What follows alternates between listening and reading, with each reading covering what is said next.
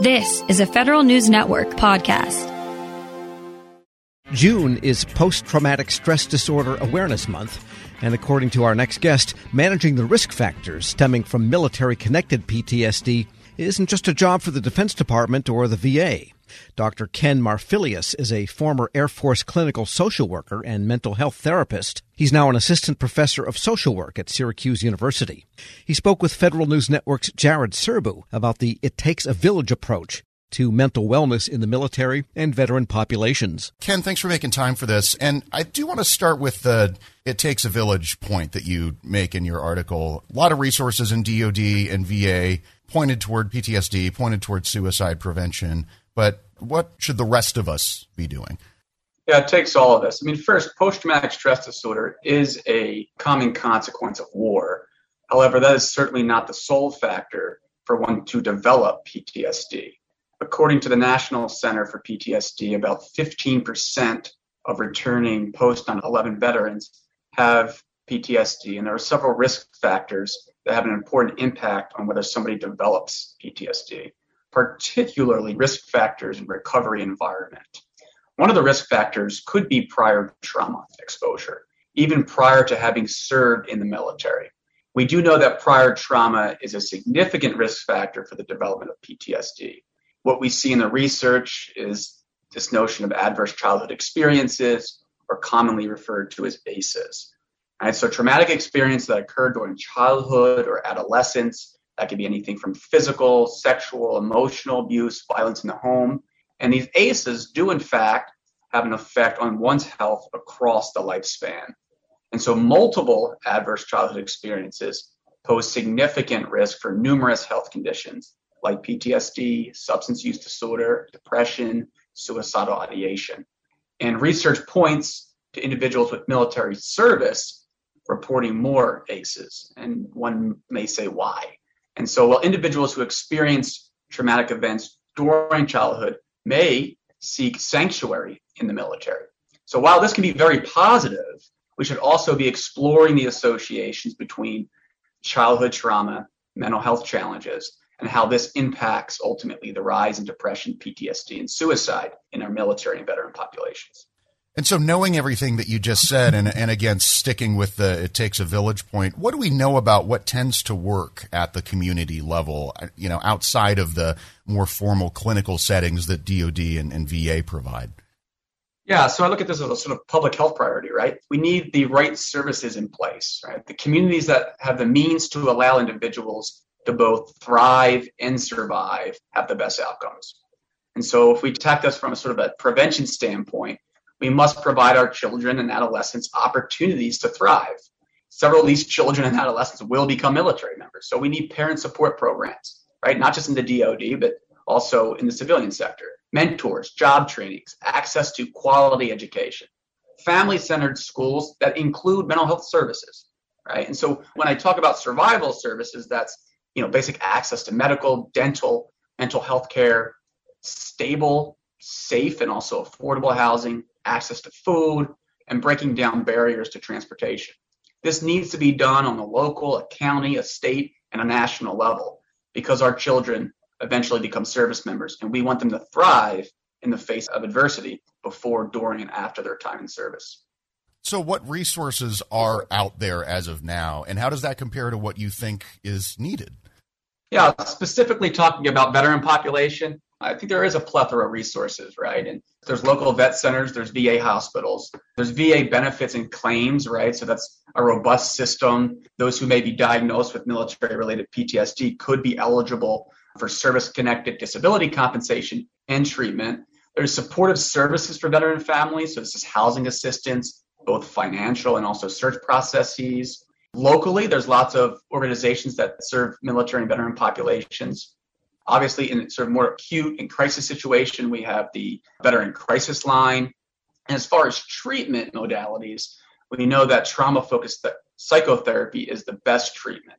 And trauma-focused psychotherapy is any therapy that uses cognitive, emotional, or behavioral techniques to facilitate processing a traumatic event or experience in which trauma focus is really a central component of that therapy. A lot of all that depends on an individual's willingness to access these services, to ask for help. A lot of effort, or at least a lot of rhetoric in DoD over the past, I don't know how long, for as long as I've been paying attention, to try and destigmatize coming forward and asking for help. I'm curious if you noticed that environment improve or get better during your time in the Air Force and your time working with airmen there at Barksdale. How has the military in general been doing at that destigmatization? There's certainly more resources available now than there was in the past. We're constantly learning, right? And so post-traumatic stress, we have to understand that it is and always will be part of the human experience, right? It's just been labeled and treated differently. And so from shell shock to PTSD, which, came about in the 1980s, post-Vietnam era, it's an anxiety-related mental health disorder that occurs after an extremely stressful event. And the symptoms associated with PTSD will affect everyone differently. You and I may witness the same event, however, have very different perceptions and experiences, which may lead to a disorder or not. It doesn't make you weaker or stronger. And I think that message is certainly starting to get out, and it starts at the top, right? So commanders, military leadership, leaders within our communities, and understanding that mental health is part of human existence, right? And recognizing when you're in a stressful situation, who to lean on. We know that social support is one of the greatest protective factors, right? And you don't need to be a trained therapist to ultimately save one's life, just connecting in the services. These individuals may not ever even be diagnosed after a stressful event with PTSD. However, there are support avenues that they can go to, whether that's familial related, whether it's within your occupation, whether it's in your local community. And so outside of the treatment center and frame, there are also other options that can contribute to protective factors when we experience these stressful situations. I think that messaging is certainly improving. Since the genesis of this interview was the fact that this is PTSD Awareness Month, maybe just say a little bit about why it's important to raise the level of awareness in the general population about what PTSD is, and what are the most important things that average people should know about it but don't. Yeah, so National PTSD Awareness Month is observed in June and brings forth many awareness campaigns for those who have experienced PTSD. And what is it, right? So it's directly experiencing a traumatic event. It's witnessing in person an event that happened to someone else, learning about the violent or unexpected death of a friend or family member, experiencing repeated or extreme exposure to aversive details of traumatic events. And there's different symptom clusters, as we refer to it: intrusion, avoidance, negative alterations in cognitions and mood, arousal and reactivity symptoms. And again, the good news is that there are treatments for PTSD, and recovery varies based on the individual.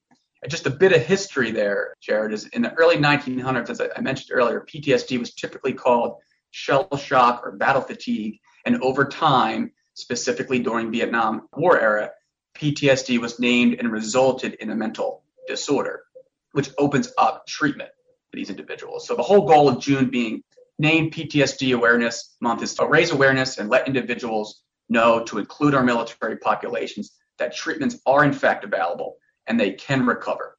The National Center for PTSD indicates that around 6 to 8% of the population will experience post-traumatic stress in their lifetimes. Dr. Ken Marfilius, an assistant teaching professor of social work at Syracuse University and a former Air Force clinical social worker, speaking with Federal News Network's Jared Serbu. We'll post a link to a recent article he wrote about PTSD, along with this interview, at federalnewsnetwork.com/Federal Drive. Subscribe to the Federal Drive at Podcast One or wherever you get your shows. Hello, I'm WIPA CEO Shane Canfield, and thank you for joining us on another episode of Lessons in Leadership. I'm honored to be joined by Angie Bailey, founder and CEO of Ananda Life. Angie has a remarkable career in public service, beginning as a GS2 clerk typist with the Social Security Administration. And over the next 40 years, Angie steadily worked her way up through the government, ultimately becoming the Chief Human Capital Officer at the Department of Homeland Security. She's been recognized with presidential rank awards by 2 administrations for leadership, innovation, dedication, and commitment to the country. Angie, thank you for joining us. Thank you, Shane. What a pleasure to be here. Angie, you've made quite a name for yourself as a leader in the federal workforce. Who was the first person you remember looking up to as a leader, and what about them inspired you? I often think about this because, sometimes we think of the people that we look up to the most as being somebody that throughout our career has, been at the highest levels and all. But, I've got to go back to honestly, whenever I was 10 years old. And I remember I really wanted to play Little League baseball on a boys team. I was the only girl. And interestingly, it was the women who would keep saying to me that, no, I couldn't play. And then one day, whenever I was there to sign up yet again, there was this guy, his name was Delbert Beiser. And I remember he had like red hair and he had wad of tobacco in his mouth and greasy overalls and everything. And he said, I'll take her on my team. And, just looking back on that, there's so many leadership lessons and things that I just really admire about him. And actually, I thought about throughout my entire career. He took a chance on somebody he didn't know.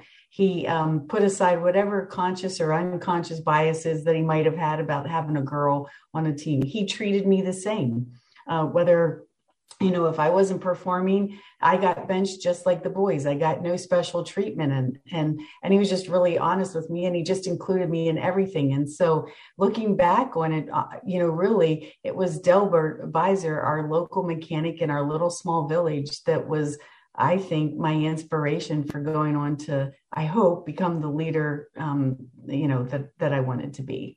I'd say half of the guests on this podcast have had similar stories where they reach back to either childhood or young adulthood. And I think as leaders, it's really incumbent upon us to keep that in mind, that what we say and do, especially in the younger ages, really can have a lifelong impact. How would you describe your leadership style, and how's that developed over time? I would say that the one word that describes my leadership style is that I care.